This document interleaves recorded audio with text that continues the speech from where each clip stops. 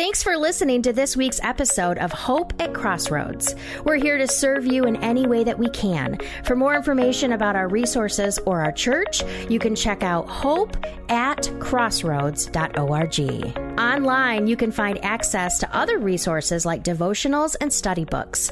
Thanks again for joining us. And now, let's start this week's message. Amen.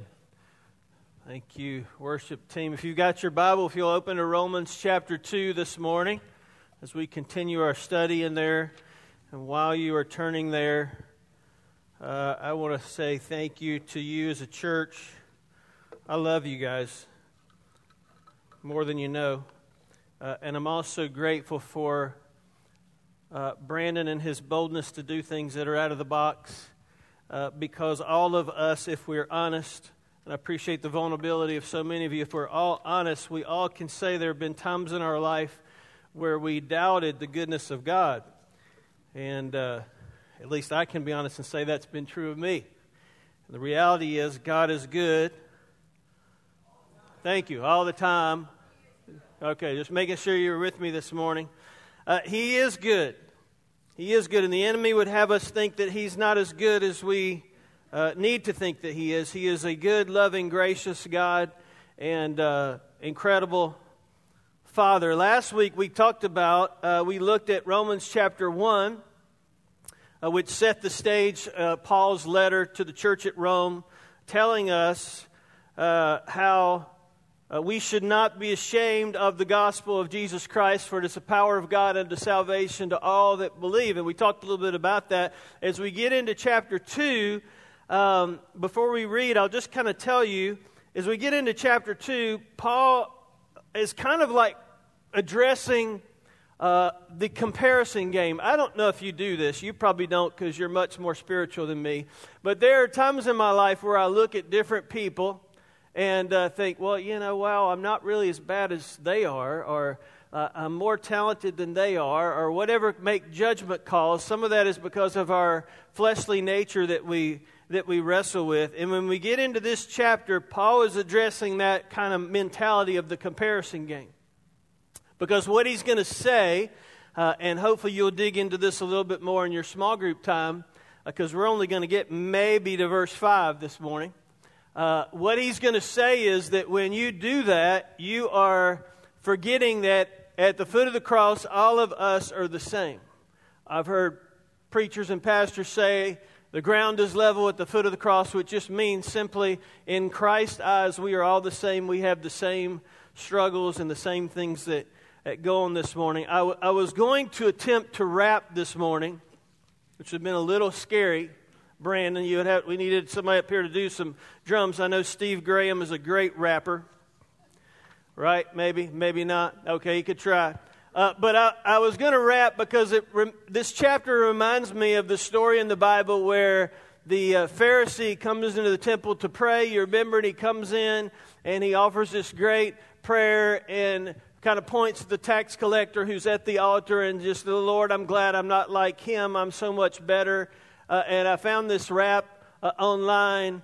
I'm a righteous man. That's how I live my life. I'm adored by my kids and I'm good to my wife. To the temple I come every day to pray. It's just not hard. It's just the way. I'm a Pharisee and I'm proud of that. I follow the law, the begets and the begats. It's my job, you see, to supervise the crowd. The Romans don't like it when they get too loud. You see, God has given these laws to follow. 613, that's a lot to swallow. So it's the godly law I administrate. I'm good at it, never made a mistake. Now the worst of the lot are those taxing guys. You can spot them a mile away with a look in their eyes. Why, there's one now. Just look at his sin. He may seem sad, but he's wearing a grin. But before I go, there's something else I should say. I'm in the temple, so I better pray. Thank you, God, for making me so good. Not like this guy that's from the hood. Amen. Amen. I was hoping I could find a teenage. Thank you. I will have my rap CDs available after the service for $10. No. I was hoping I could find one of our teenagers to do that this morning. And then I remembered they're not here. They're in West Virginia, and most of them on their winter conference. But that is the mentality of our culture, actually.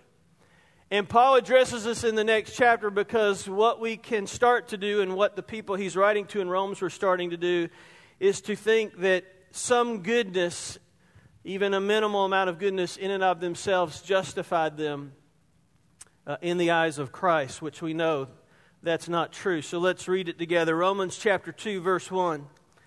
Therefore, let's just stop right there. You know by now, anytime you see the word therefore, you need to ask the question, what is it there for? And it's therefore everything he's already said in chapter 1. So if you reread chapter 1 and you get to chapter 2, he's saying what he's getting ready to tell us in light of what he has already told us in chapter 1.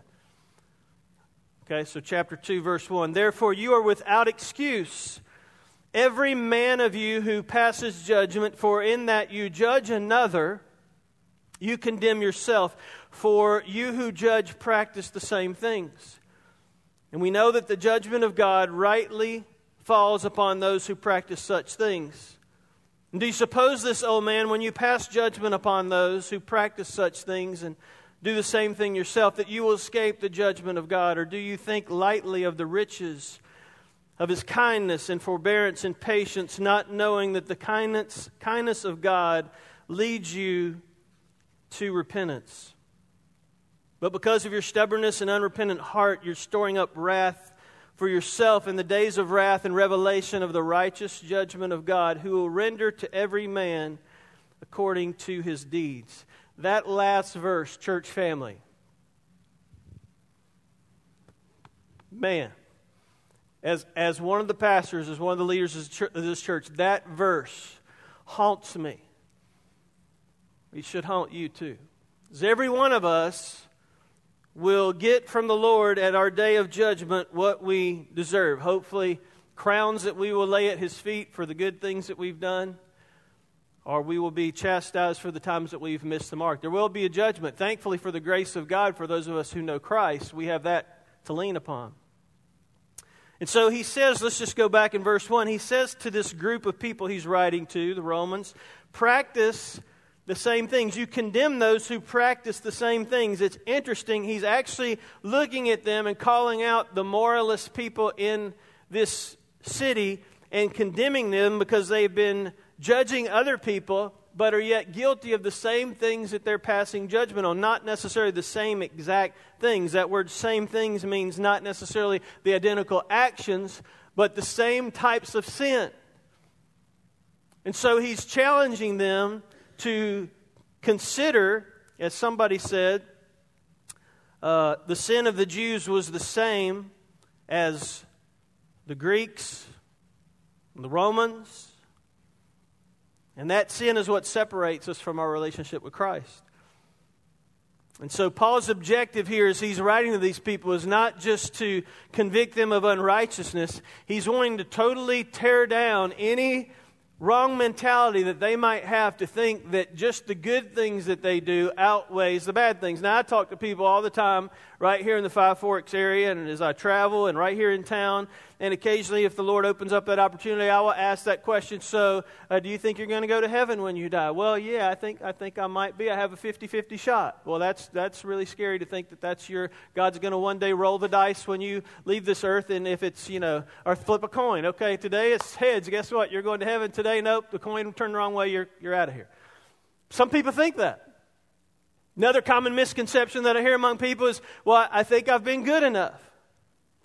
And that one is a huge one, especially in North American mindset. Well, I have been good, or I have been just as good as so-and-so. Or sometimes even more so, if I'm able to have a longer conversation with this person, they will say, I'm just as good as so-and-so that goes to such and such church.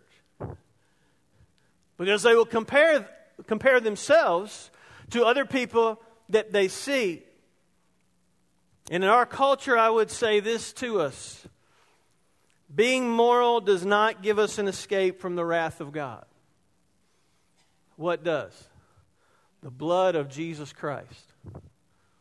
And yet we live in a culture where a lot of people think, if I'm just good enough, God will be pleased with me. And if you and I could be good enough, then Christ's death on the cross was unnecessary.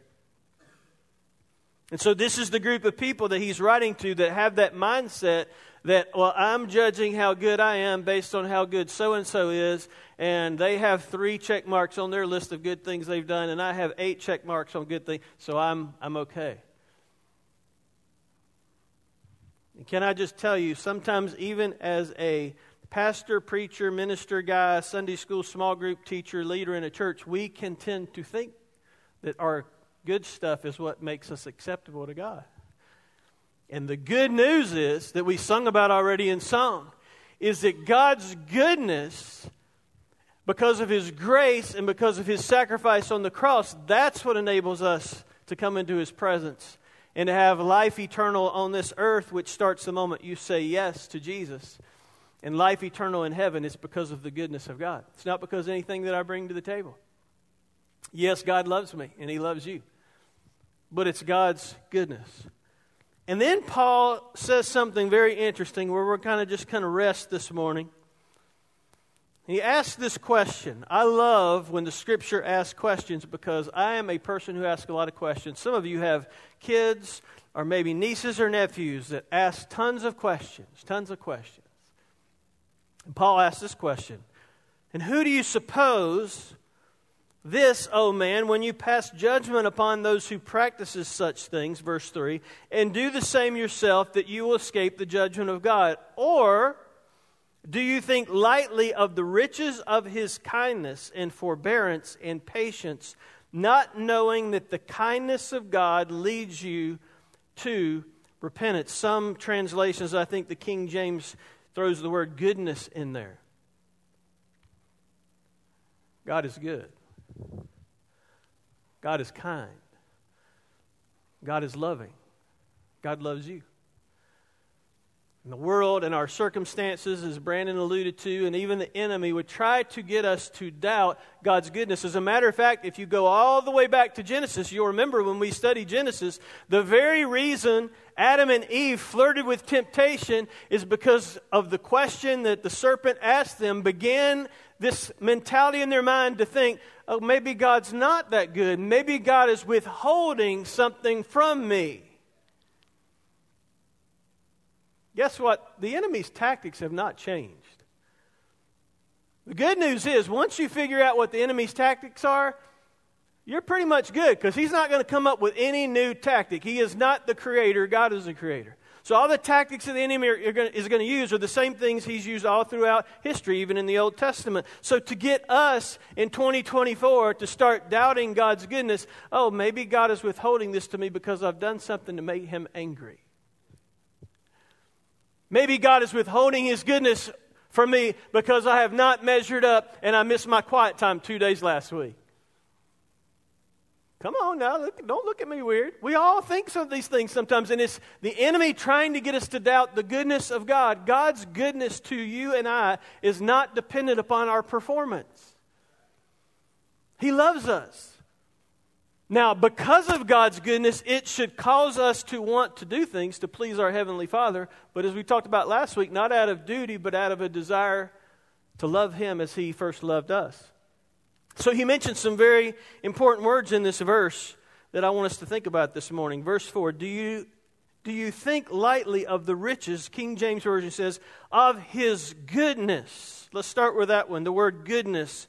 What is goodness? Goodness is God's kindness in regard to our past sin.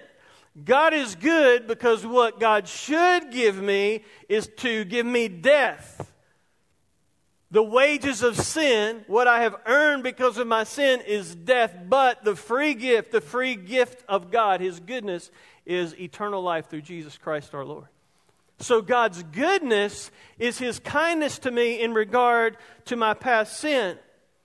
He's been good to you. He's been good to me, not because He's not judged us yet, though we deserve it. So here's a question this morning. When you think about God's goodness, and so many of us, hopefully all of us raised our hand, and we can think of a time in our life when God has been good. Here's another question.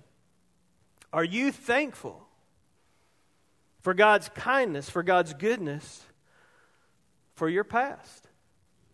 That God has disregarded in some way, and we're going to talk about this a little bit more in just a minute, He's disregarded, temporarily at least, the sin of your past. He's paid for it with His death on the cross. That is God's goodness to you. So if you ever doubt, church family, if you ever doubt, Christian, child of God, if you ever doubt this morning God's goodness, you can know for sure there's one aspect of God's goodness you can take to the bank. God is good to you and I because He does not give us what we deserve. It's because of His mercy.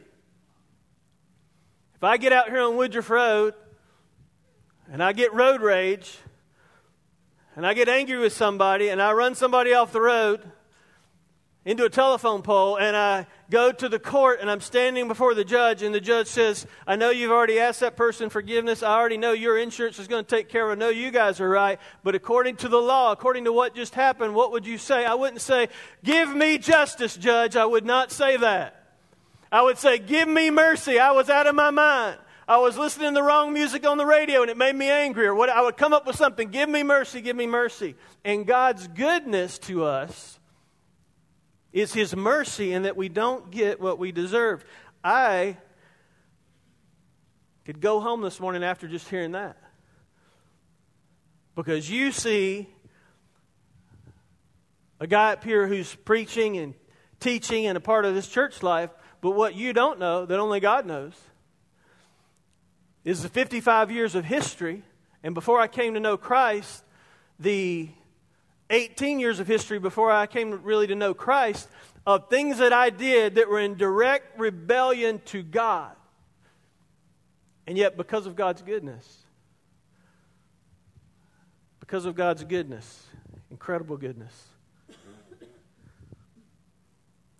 goodness, I'm standing up here. It's not because of anything I got. It's not because of any degree. It's not because of any education. It's not because of it. It's only because of the goodness of God. He's good. And He loves you. And so He has not judged us for those past sins. His kindness to us, He actually judged Christ. He who knew no sin became sin on our behalf that we might become the righteousness of God. So all the bad things that you could think about in your past that you might struggle with even to this day, that you look at and you go, wow, I did that. God, I can't believe I did that. Can I just set you free, or the Holy Spirit set you free this morning, I hope, and realize God loves you and His goodness has already taken care of that. So if you're wallowing in that, and the devil is great about reminding us of our past. Oftentimes I've heard a friend say this: the next time the enemy reminds you of your past, remind him of his future. Because one day every knee will bow and every tongue will confess Jesus Christ is Lord. The goodness of God. But then he mentions a second word there. He says, do you think lightly of the riches of His goodness or His kindness and forbearance? What is forbearance? Forbearance is His kindness in regard to our present sin. More than likely, I'll confess,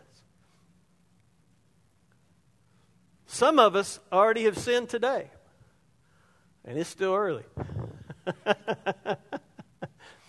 Don't argue with that waitress when you go to lunch today. Leave a good tip. All right, leave a good tip. But God's forbearance is His kindness to us in our present state. When I was in school and in college,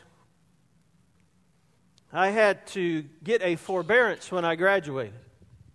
Some of you had to do this. You know what I'm talking about? Where I had student loans that had accumulated. And when I graduated, what was supposed to happen was within a certain amount of time, a couple of those loans, they like, when you get that diploma, we want our money. And I'm going, that's not going to happen. Because I don't have that much money and I don't have a job yet. So we have a problem. We're going to figure this out. And so what I did was I filled out some paperwork and submitted it to the South Carolina student loan people. And what I was able to do was give them information so that I could receive a forbearance, which meant this. It meant that they would temporarily restrain what was due till a later time. And so God's forbearance to us is His restraining and waiting and holding off and not giving us, again, what is due to us. Because the Bible says all have sinned and fallen short of the glory of God. It's God's self-control and His restraint and His, this is a great word that our culture likes to use and they don't know actually what it means. So next time you hear this, throw this back at them. Tolerance. The person who knows tolerance more than any other person who's ever lived is the Lord Jesus Christ, who has been tolerant of us, some of us who are even His children, who continue to live in current sin, and His forbearance is He's waiting. He's waiting. Why is He waiting? We're going to answer that in just a minute. Why would God kind of sit and wait? His forbearance, self-control. The process of temporarily pausing an action until later. And here's some questions. As you know, I write these down for me. These aren't for you. If they work for you, feel free to jot them down. But here's some questions I wrote down for myself. Jack, is there sin currently right now in your life? Is there something you need to ask God to cleanse? Are you wanting more of God in 2024? Because the reality is, these are notes to me, sin will keep you from more of Him. And His forbearance is His kindness. He's waiting. Why would He be waiting? We're going to answer that in a minute. Why would He be waiting? And the other word that he mentions there, Paul says, not only His goodness or kindness and forbearance, but he says patience. Some translations say long-suffering. What would long-suffering, what does that mean? Long-suffering is God's kindness in regard to our future sin. The reality is God knows us so well that He knows next Tuesday somebody is going to make me angry. And I'm going to lose my... I don't know this, by the way. I'm just hypothesizing. I'm just guessing here. But God, in His sovereignty, because He knows the beginning and the end, He knows no time. He knows that sometime in the future I'm going to sin. And yet, in His kindness, He has already decided He is going to be long-suffering. If you have kids or nieces or nephews, you already know. Mom, Dad, Uncle, Aunt, Grandma, Pawpaw, you already know they're going to make mistakes next week, next month. They're going to come to your house and they're going to turn it upside down. And when you leave, you're going to go, praise God, they are gone for a while. I'll be glad when they come back, but they are gone for a while. But the reality is, we don't stop loving them. No, our Heavenly Father is the same way. He's long-suffering. He knows that we're going to sin tomorrow and the next day probably, and probably the next day, probably the next day. But His long-suffering causes Him to withhold judgment against us. That is mind-blowing to me. I'm so glad, and you're so glad, that I'm not God, because I would not put up with that. What? You're going to do that next week? And you're a child of God. You're going to do that next week? Ping, zip, zzz, God doesn't do that to us. Aren't you grateful? Man, I'm grateful. God, His goodness, His kindness, His long-suffering, His forbearance. And what's interesting is all those great words, powerful words that Paul uses to describe the kindness of God, then he says this. When he introduces those words, he uses another word that's very strong. Do you think lightly of the riches of His kindness? I want to tell you something this morning. I don't know how much money you got in your checking account, or in your wallet, or in your purse, or in your piggy bank. Based on the authority of God's Word, I want to tell every one of us something this morning. We are rich. We are rich. We are rich. We have the goodness of God, the forbearance of God, the huge kindness of God, the patience of God, the long-suffering of God. Paul says those are riches. Those are like things to go in your savings account, your piggy bank. Put those in the bank. Take it to the bank, because those are the riches of God's incredible mercy to us. Why in the world are they rich? Why would He give those to us? these riches. 4 things that come to my mind I'll mention real quick. I don't know if these are on the screen, if you want to jot these down in your notes. When you think about God's incredible riches, His mercy, it brings to mind 4 things. One thing is His greatness. God is the greatest person ever. So He could choose to operate and have any kind of attribute or character that He wants to have. But He has chosen to grant us mercy. His omniscience. I thought about this. If someone knew all of your sin, would they show you mercy? Probably not. Because we live in a culture, matter of fact, our society takes great joy when sin is discovered in somebody's life. We like to put it all over social media, and we like to tear them down, and even in the church, we like to do that, and we like to, a lot of people say this, shoot our wounded in the back. And yet the fact of the matter is, God in His omniscience, who knows everything, beginning in everything that you've done, everything that you've thought, everything that you have practiced, God in His omniscience shows us mercy. It's an amazing thing. His power. His power. God could settle every single wrong that's been done to Him, and He did on the cross. By giving the sacrifice of His Son. Because He is rich in mercy. And the object of His mercy, who's the object of His mercy? Wow, mere man, you and I. The object of His mercy. And so He says all these things. Why is He saying all these things? Why is God practicing forbearance? Why is He practicing long-suffering? Why is He practicing patience? I'm so glad you asked. I know you were going to ask that question. So let me tell you why He does that. The Scripture tells us why. These riches of kindness, forbearance, and patience, these things, He says in verse 4, are the kindness of God that leads us to repentance. In other words, knowing how good God is, His greatness, His kindness, His forbearance, He's doing those things to lead us to repentance. In other words, when you see God being gracious and kind and good, even to people who flaunt God, who make fun of God, who don't even believe in God, you may look at that, at least I do sometimes, and go, God, why are you leaving them on the planet? They don't love you. They don't like you. They hate you. They use your name in profanity. They use your name. Why in the world are you leaving them on the planet? And you know what God would say to you and me? Because the kindness of God, I am praying and hoping, God, is that kindness will lead them to repentance. In other words, God is waiting.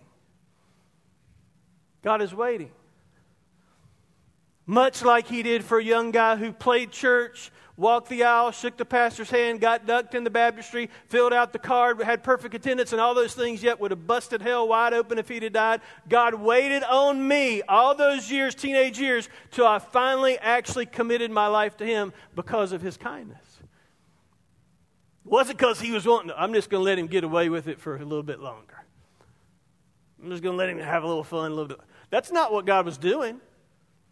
God was mercifully waiting for His kindness to lead me to repentance, much as His prayer is for all of us, that would be the case. The challenge for us, especially if you're like me and you've grown up in church for a long time, is that because we know how great God's kindness is, we can start to presume upon the graciousness of God. And then when we start to presume, we easily start to convince ourselves that we actually deserve God's kindness. And when we start to think that way, we who are older, are 55 and up, that's me, start to do something that we say we don't like to see in the younger folks, and that is we begin to have an entitlement mentality. That we begin to think, well, I've been going to church, Lord, for so many years that I deserve. Or I've been doing this and I deserve. I can be that way. Or God, I've faithfully served you for so long. Why would you let my car break down, God, when I've been faithfully serving you for so long?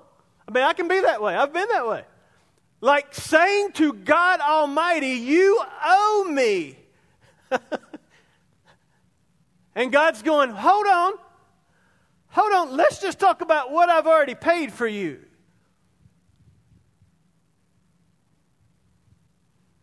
I'm speaking to myself this morning, by the way. When we start to have that mentality, the enemy is starting to win victory in our life, in our mind. By the way, I've discovered if you lose here, you lose here.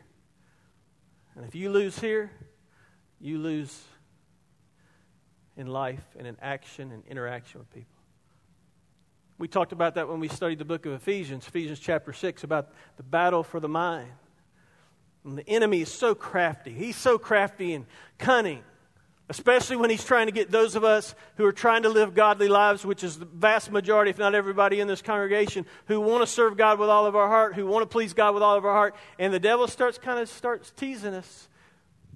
That's why the Scripture says, take captive every thought to the obedience of Jesus Christ, because we can let a thought get in here and then start to entertain those things. What's interesting is we have people in our culture, you see them, I see them, media and in our world, men who often think that forbearance and long-suffering that God is demonstrating is one of His weaknesses. Well, I hear comments like this from some people in the media and celebrities. Well, if there's a God in heaven, let Him just show up right now. If there's a God in heaven, I'm going to do this. Let Him strike me dead if I don't need to do that. It's like, you don't know who you're messing with when you start talking like that. And yet there are people in our culture, that's their language. We misinterpret God's forbearance and long-suffering as like He's approving of these things. We look at what's going on in our culture. I don't have to tell you this, you already know. We look at what's going on in our world, and we see all the chaos and confusion.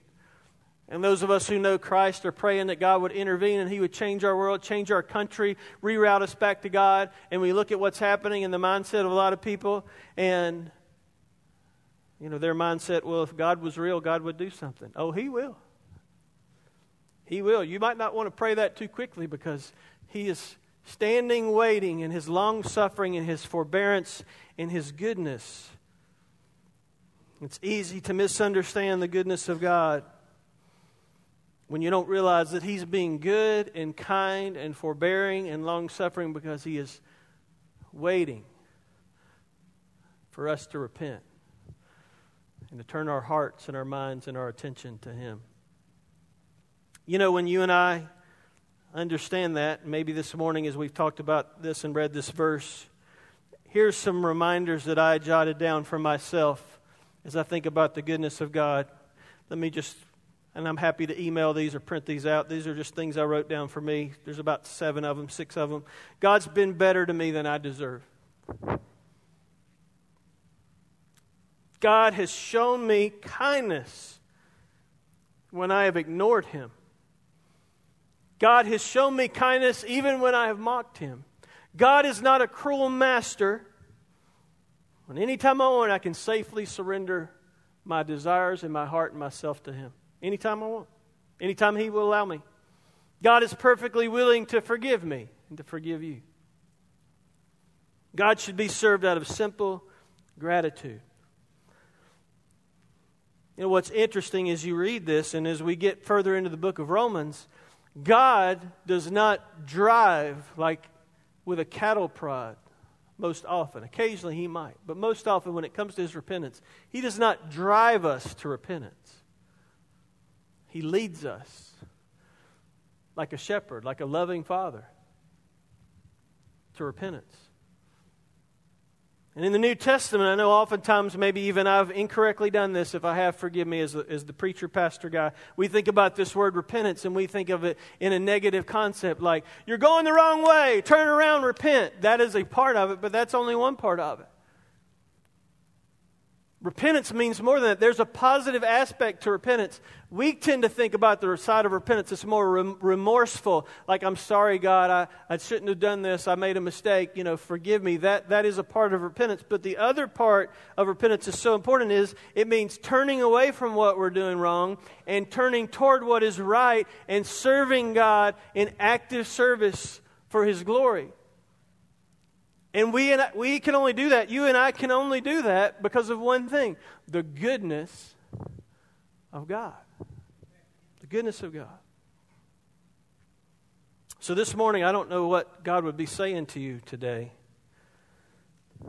when it comes to kindness. I will say this for me. It's much easier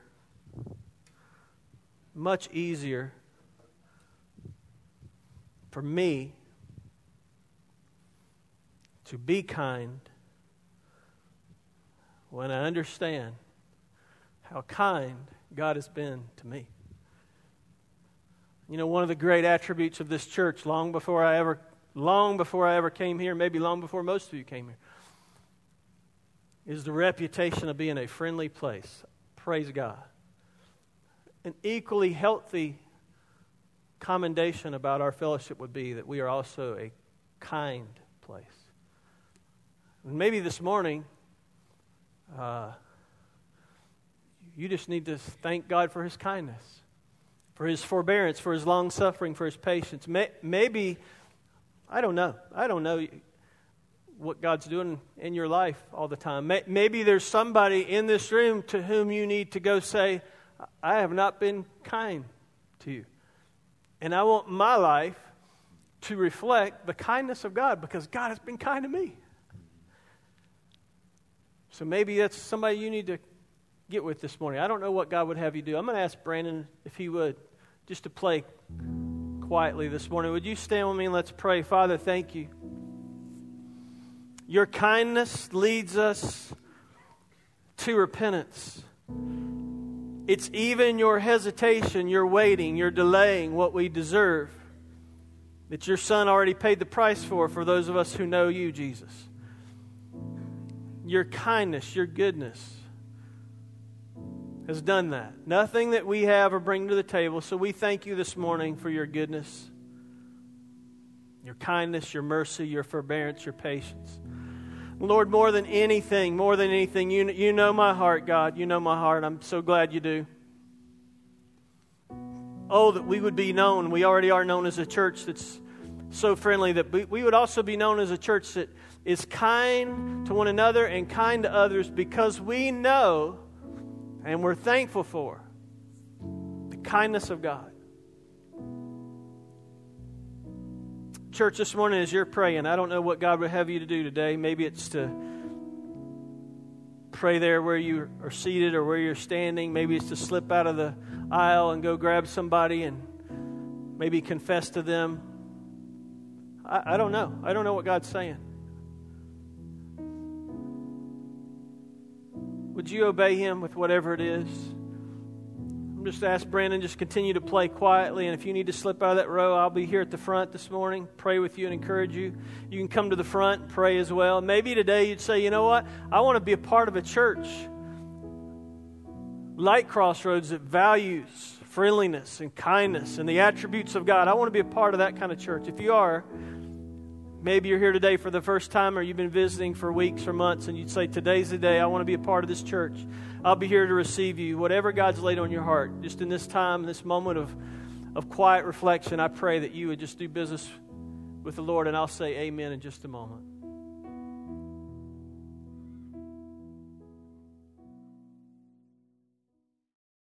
Thanks so much for listening to this week's episode of Hope at Crossroads. We're so glad that you joined us for the message today. If Pastor Jack or any of our team can serve you, please reach out to us.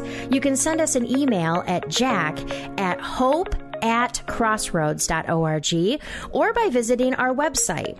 We would be most grateful to know where you are listening because we have people all over the world listening to our podcast. You can send us a message through our website. We would appreciate your prayers for us as we are in the midst of a building campaign to reach more children and families in our local community in Greenville County, South Carolina.